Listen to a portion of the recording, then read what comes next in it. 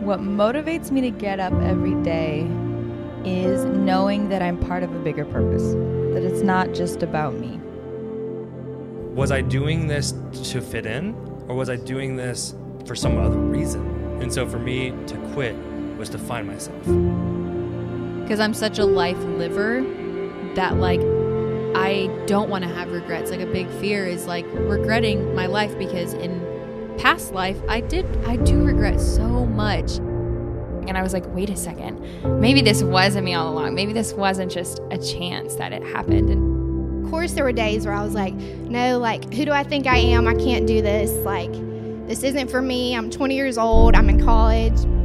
I spent my whole life wondering what was wrong with me, until I realized that God gave me these emotions and these passions for a reason. You asked me today when you came in for a haircut, hey, do you want to do this podcast? And I said, yep, no questions asked. What is a 0 day, you ask? A 0 day occurs when you do nothing towards accomplishing your goal. 0. The purpose of the podcast is to inspire you to take actions towards reaching your goal every single day through guest interviews and Q&A format episodes. So join me, your host, Eric Savage, as we journey through this thing we call life together, one episode at a time.